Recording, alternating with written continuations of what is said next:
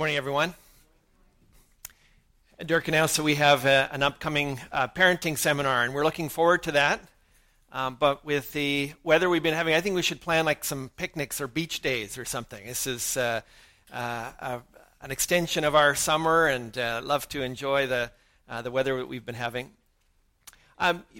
Probably some of you had seen this when it first took place back in 1977. It was on March 27th on a runway in the Canary Islands when a Pan Am 747 was just sitting in the runway waiting to take off when an incoming KLM jet just came barreling out of the fog and sliced the top off of it. The KLM jet instantly went into flames, and everyone died. But initially, the damage to the Pan Am seemed less severe. Yes, the top had come off of the plane. Yes, there were flames could be seen, but everyone initially seemed like they were okay. The passengers, though, were faced with this sudden decision. What do we do? We've just seen something that you would never dream of, never want to see. And so they had to decide what they would do. Paul Heck was 65 at the time, and he was sitting on the plane with his wife and friends. They were en route from their California retirement residence to a Mediterranean cruise, looking forward to getting away and enjoying a special time together. When the KLM jet hit, he did what most people didn't do. He immediately unbuckled his seatbelt, stood up, grabbed his wife's hand, and he said, "Follow me." Went straight down the aisle to a hole in the side of the airplane, and out they went. They jumped out the side of the plane. But just before his wife jumped out of the plane, she glanced back, and she saw sitting there in front of her one of the friends from her retirement residence, a woman by the name of Lorraine Larson. And she describes her just sitting there. Her mouth was slightly ajar, and actually her hands were still, she said her hands were still folded in her lap. She was just stunned, looking forward. And in fact, the great majority of the passengers on that plane were doing exactly the same thing, just in stunned silence, not knowing what to do, how to respond, and how to react to this, what was for them the biggest decision of their life. Within a minute, the plane was engulfed in flames, and 326 of the 396 passengers on board that day died. And from all reports, they didn't have to. Planes are designed to empty quickly. And yet, most people didn't do what Paul Heck and his wife did. They survived that day. They survived what became, you take the KLM and you take the Pan Am together, the deaths, it was the greatest disaster in aviation history. But Paul Heck and his wife survived that day for two reasons. First, Paul had been in a theater fire as a young child, and he knew the fear of the fire. He knew how quickly fires can spread. He knew that you don't mess around with fires. When you see one, you move quickly and you respond immediately. Second, while waiting for takeoff, he did what most of us don't do. You know, when they run through the safety instructions, he actually took out the diagram of the jet, and he showed his wife, see here, this is where our emergency exit is. He had a healthy enough fear of the fire from a young child that when he gets on planes, he looks at the safety diagram and he notices where they are and decided to point that out to his wife. Sees fire, he moves immediately. He knows where to go, he's got a plan, and he reacts. So experience that had given them this healthy fear, as well as a little bit of study, had given him a strategy to respond when he was faced with the biggest decision of his life. And those two things are really at the the foundation of what we're trying to do in this series in Proverbs. We're trying to say most people, when they face big decisions, they do so in a bit of a daze. They do so unprepared and often not conscious of many of the issues that are at stake. And we looked at last week how the fear of the Lord, a healthy reverence and respect for who God is and what he does, that fear of the Lord is the beginning of wisdom. And just what we're doing in the rest of this series is adding to that fear a little bit of study, a little bit of foundational truths that form the foundation of how we respond to the different areas of life where wisdom counts the most. And today we're looking into, again, very foundational. We'll get into some specific areas of wisdom in the coming weeks. Today we deal with decisions. Just in general, what is our strategy for tackling some of the big decisions in our life as well as the small one? We make dozens of small decisions every day, right? We make small decisions, but those small decisions, they affect our character and our reputation. They add up to habits and patterns, and they set the course of our lives. And in addition, though, to those small decisions, many of you, even over this coming year, you'll face some big decisions. You will make decisions about some big areas of your life that you know will really shape you. They'll shape the general path that your life is going to take for maybe the next decade, maybe for the rest of your life. Big decisions. How do you approach them? How are you going to tackle them? What is going to be your game plan and your strategy for dealing with those? So like the safety diagram that Paul Heck and his wife read and were able to use that to get off the plane when that decision confronted them, we're trying to look to Proverbs to give us a strategy to deal effectively with the decisions that confront us. So if you have your Bibles, I encourage you to turn with me to Proverbs chapter 3, and I'm going to be reading from verses 1 to 6. Proverbs chapter 3, verses 1 to 6. It says this, "My son, do not forget my teaching, but let your heart keep my commandments. For length of days and years of life and peace they will add to you. Let not steadfast love and faithfulness forsake you. Bind them around your neck, write them on the tablet of your heart. So you will find favor, good success in the sight of God and man. Trust in the Lord with all your heart, and do not lean on your own understanding. In all your ways acknowledge him, and he will make straight your paths." Now I want to start by looking at verses 1 and 2, and we're just going to work through two Proverbs at a time through this passage. But just start by looking at verses 1 and 2 and seeing that to make wise decisions, we need to put first the commands of God. God's commands form like the rails within which we seek God's will. To make wise decisions, we need to put first the commands of God. Now, verse 1 gives the appeal to not forget my teaching and let your heart keep my commandments. And it seems obvious when you make a decision, you consider the commands of God. We run through in our mind, what are some of the commands that relate to the decision that I'm making? That seems really obvious. And yet, often it's not. For many people, obedience is something that they think of when they're faced with temptation. They're, oh yeah, there's that command. I need to resist this temptation. Often in those times, people will turn and think of the commands of God, but often when they're faced with a decision in front of them, they're not so quick to look to what God's word might teach in those areas. God's commands form the boundaries within which we make wise decisions.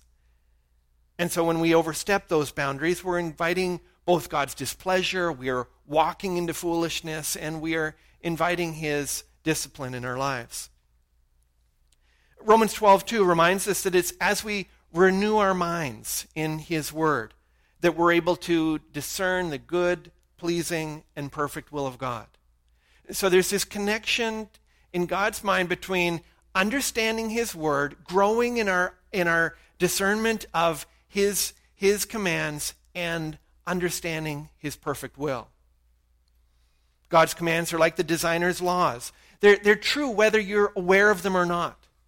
They're true whether you believe them or not. They're true. God is telling you up front how life works, and whether you're into that or not, whether you agree or not, they still stand.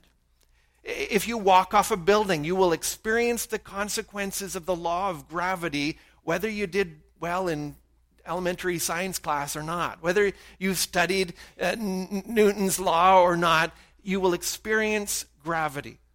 And God's laws work the exact same way. His commands work the same way in our lives. We ignore them and we feel the consequences and the pain of having overstepped them. We pay the price when we break them. And so God is here urging us to renew our minds in his law, to take the time, as Paul Heck did, to understand what the plan is, to give ourselves and to start and give priority to God's commands. Now the problem is that we're often caught off guard by decisions. It would have been too late when Paul saw fire to start flipping through manuals and say, where was that thing? Where's the exit again? Often when we find ourselves confronted with a decision, it's too late to begin any in-depth study. We just don't know what the commands might be that relate to the issue. And so on one hand, it's an appeal to us to be into God's word in preparation for that time when we are confronted with a decision. But one of the other things that Scripture teaches us is that God has put authorities in our life to help guide us when we're stuck, when we need help. It's not a coincidence, I don't think, that verse 1 starts with the words, "my son." The phrase gets repeated all through the book of Proverbs, and we're reminded that wisdom is so often transferred from the authorities in our lives, that God will work through those authorities to communicate truth and help and wisdom. Seeking input from authorities in our lives is essential to a life that's committed to growing in wisdom. The problem is, all of these things that I've mentioned so far are difficult for us today. We may turn to God for hope or comfort, but if we're honest, we struggle to take God's commands as seriously as we ought. Renewing our minds seems like a great idea in principle, but it involves setting aside time and reading, two things that we find enormously difficult in our culture today. And while we may get inspiration from singers, celebrities, and soulmates, often when authorities speak into our lives, we think we know better. Doesn't matter whether it's mom, dad, teacher, pastor, youth leader, Sunday school teacher, something in us wants to do this when authorities speak. And as a result, often our decisions are guided by our feelings or by our circumstances. We may even throw up a prayer, "God, guide me." But unless it's also accompanied by a seeking of God's will from the Scriptures, unless it's rooted in God's commands, and unless it's revealed by His word, then even that prayer, "God, guide me," God can graciously guide you, but He has given you a strategy for making the decisions of your life. And He wants us to seek Him in His word. To make wise decisions, we need to put first the commands of God. But to make wise decisions, we also need to think on the character of God. A deepening grasp of God's character helps us to see life from God's perspective. There are so many areas of life that aren't neatly spelled out by commands and principles in Scripture. To make decisions, we need to think on the character of God. I want you to see how this gets brought out in verse 3. It says, "Let not steadfast love and faithfulness forsake you. Bind them around your neck. Write them on the tablet of your heart." Now, steadfast love and faithfulness may just seem to you like nice words. Oh, loving, faithful. Those are nice abstract concepts. But in the Old Testament, those are more than just nice abstract concepts. They're code words for the heart of God. They become references that as soon as you see them in Scripture, you're supposed to remember this amazing event in Exodus 34, 6 and 7, where Moses had asked God, show me your glory.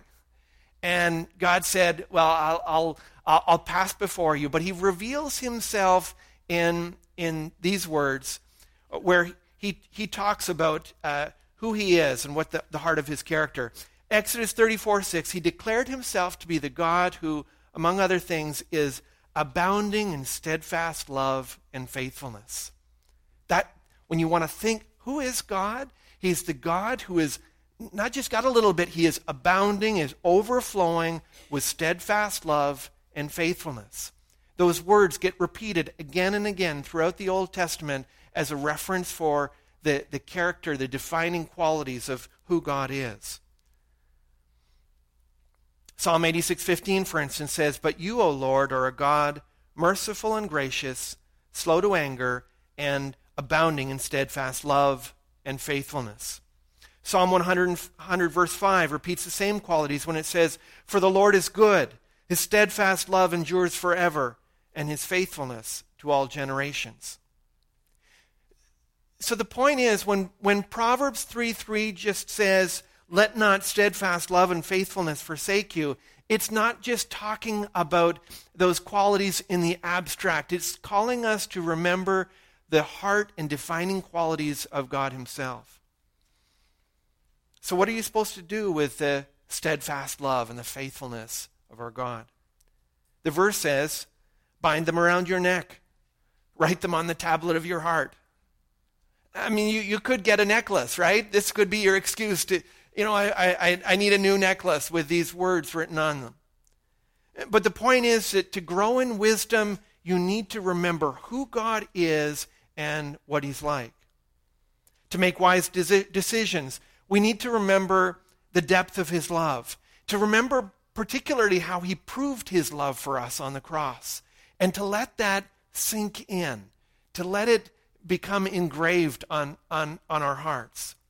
We remember his faithfulness. We remember how faithful he's been to you.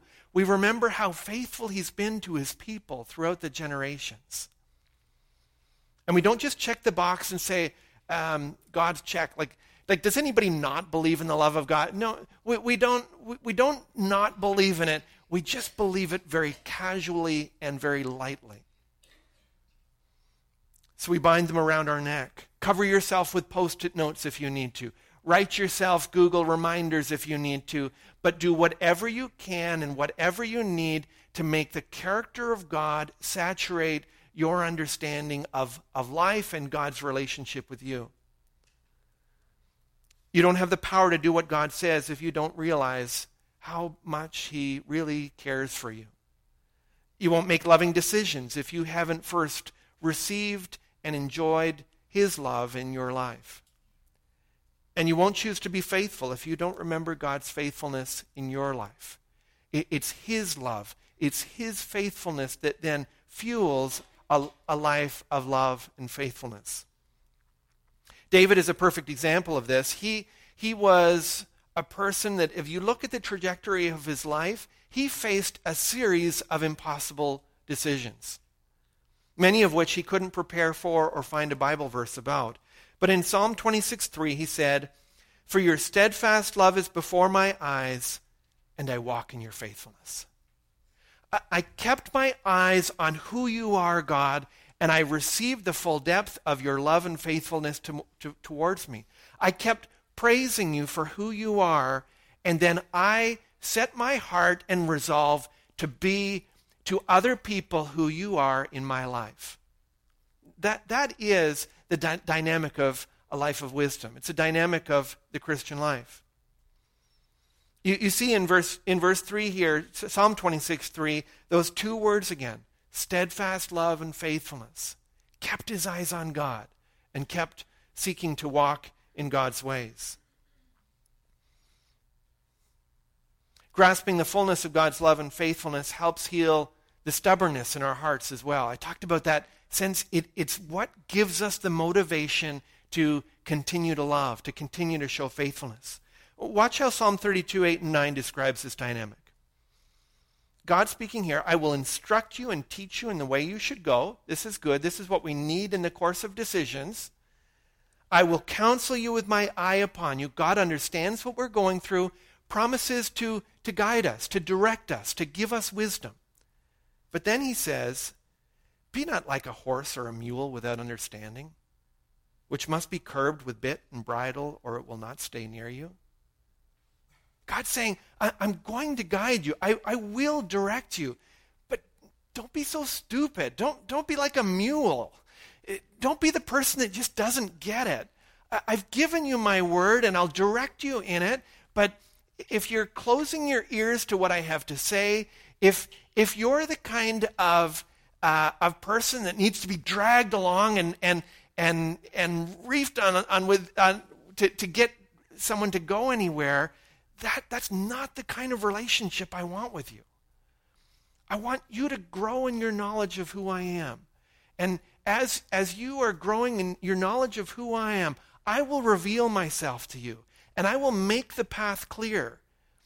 But don't be sitting back waiting that every last step needs to be detailed for you. You grow in understanding. You grow in your knowledge of who I am. You walk within the rails of the commands of Scripture that I've given you, and I will gladly lead you.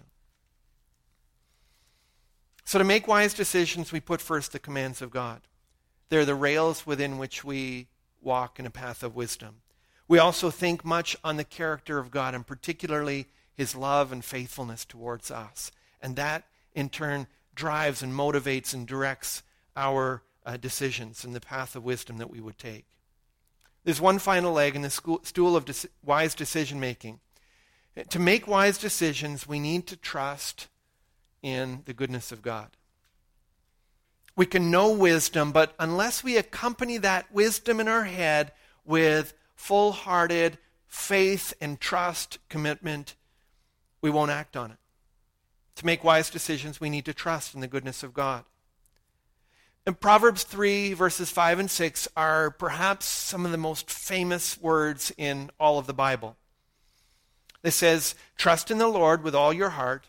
Do not lean on your own understanding. In all your ways acknowledge him, and he will make straight your paths. These verses will just confirm a few things here. First of all, these verses remind us that we are to trust in God, not just his ethics, right? The trust, the full weight of our trust is to be in a person, not just in a set of rules. If we're going to make wise decisions, following religion or morality just won't give us the help and the strength and the discernment that we need. Trusting in the Lord means literally putting your life in God's hands, trusting that he knows better than you do what is best for your life. Recognizing him as creator, as designer, as the one who sets the path of wisdom, who is warning us of consequences for overstepping his bounds. The problem is that we like to trust in the Lord with all our heart when it's not inconvenient for us to do so. We do love to trust in the Lord with all our heart when it seems reasonable to us, when we understand exactly how things fit together. If God agrees with our basic sense of logic and rationality, we're happy to trust him. We like to trust in the Lord with all our heart as long as it doesn't involve much sacrifice or inconvenience. Those are typically the things that we trust in the Lord, but we really want to see things line up pretty much the way we like to walk and decide. That's not the kind of trust that this verse is talking about, though, is it?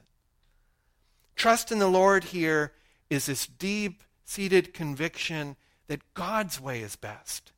It's a sense that he is the one that needs to guide the decision. He is the one that I trust in.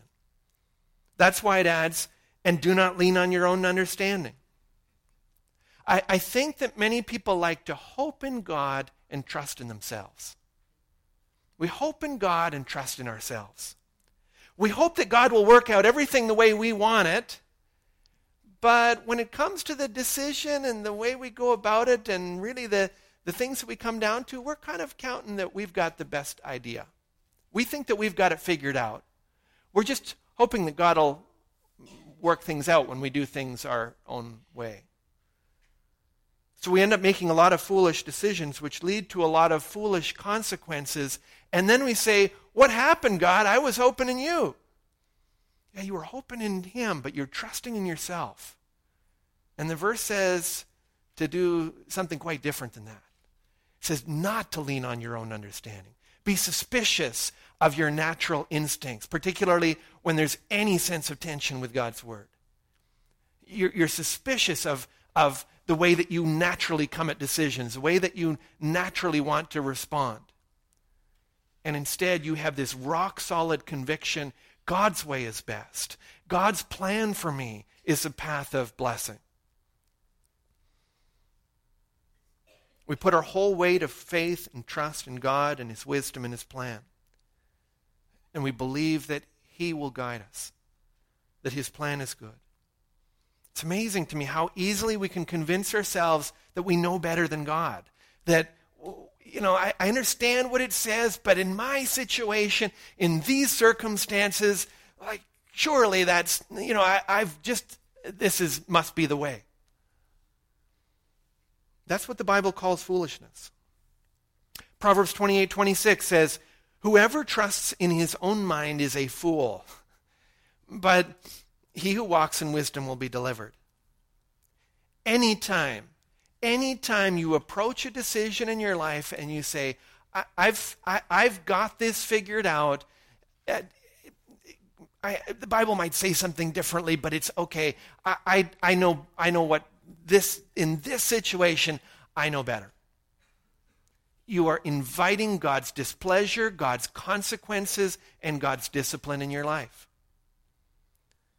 But it's not just trusting your own instincts that leads you away from God's wisdom. Often we just follow the crowd.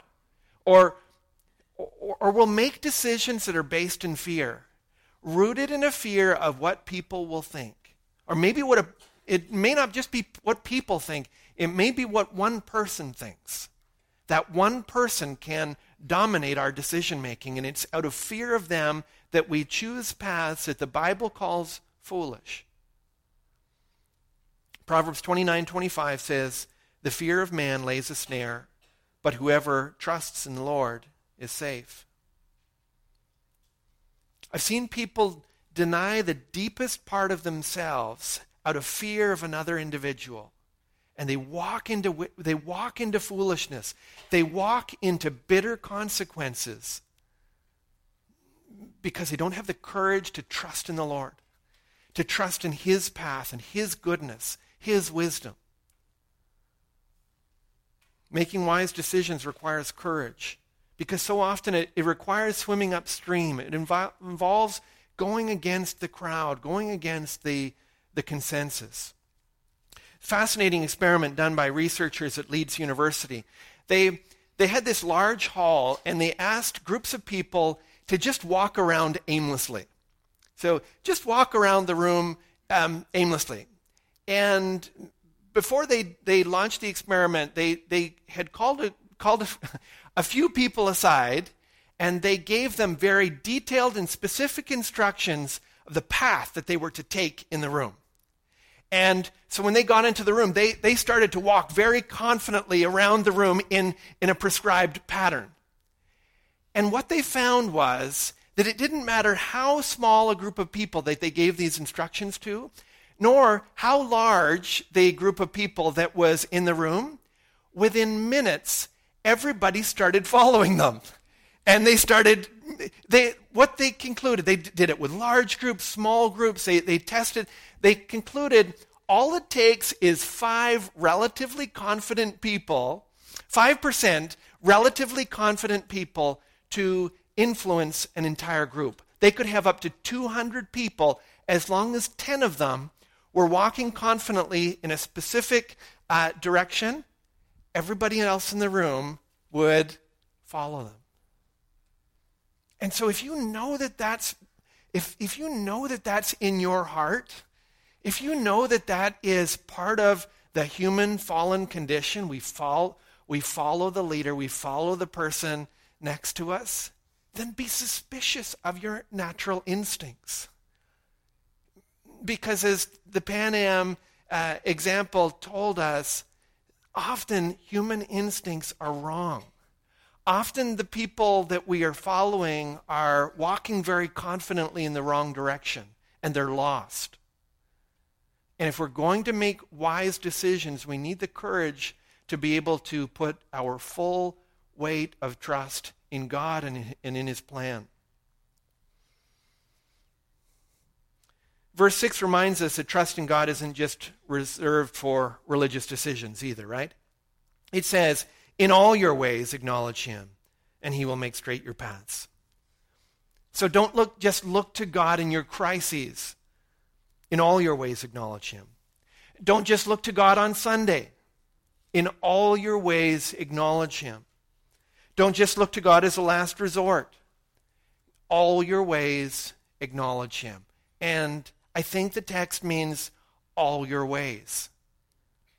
Acknowledging God in all your ways means trusting God with all of your plans. It means trusting God with your sexuality. You don't sacrifice God's commands to purity, for instance, in order to win a guy or to keep a guy.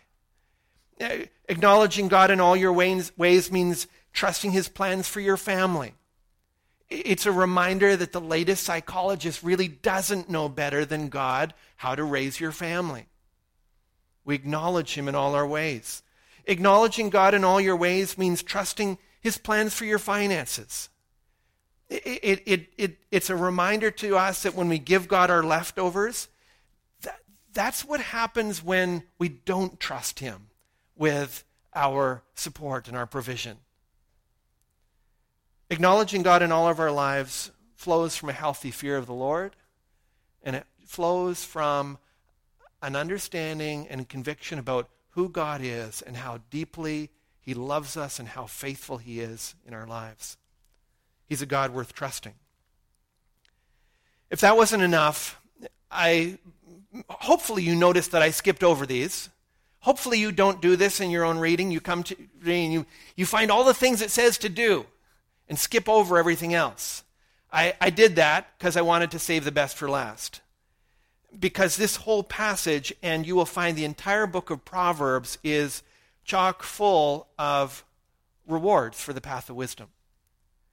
It reminds us again and again of the precious blessings that accompany the path of wisdom, as well as the bitter consequences of making foolish decisions.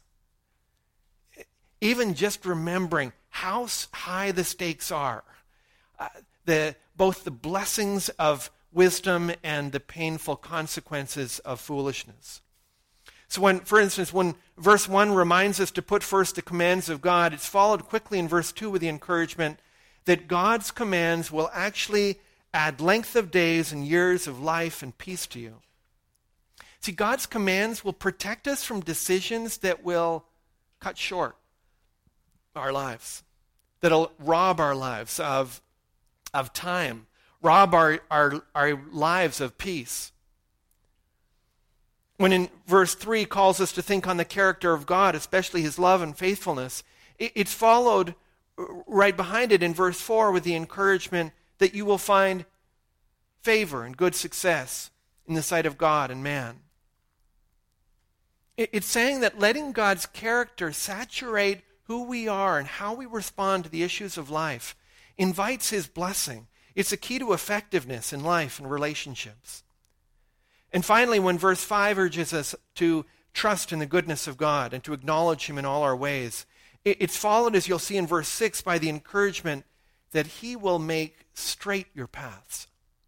He will make them straight. It's not a promise that God will give you everything you want. This is a straight line to the life that you wanted to live, the way that you get to do it your way. It's not saying that, but it is an incredible promise that God will work to remove the obstacles that stand between you and blessing. He won't keep you wandering around in the desert as the Israelites did. When you talk about straight paths, the opposite of that is the wandering paths that the Israelites were forced to in the desert. He will deliver you from a life of aimlessness, a life of purposeless wandering, having to learn the same lessons over and over and over again. Because God doesn't give up on us. If we refuse to learn the lesson the first time, it's going to come a second time and a third time until we get it. And he's saying, you're trusting me in this way, setting your heart on my character will deliver you from that. It'll make your path straight.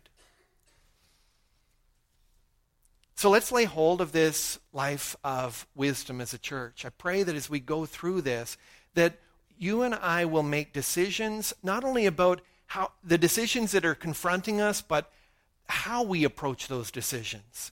And that we will lay hold of those blessings as a church. That you will start to make wise decisions that glorify God, and that we would enjoy the blessings and the promises that God holds out for those who do. Let's look to him in prayer.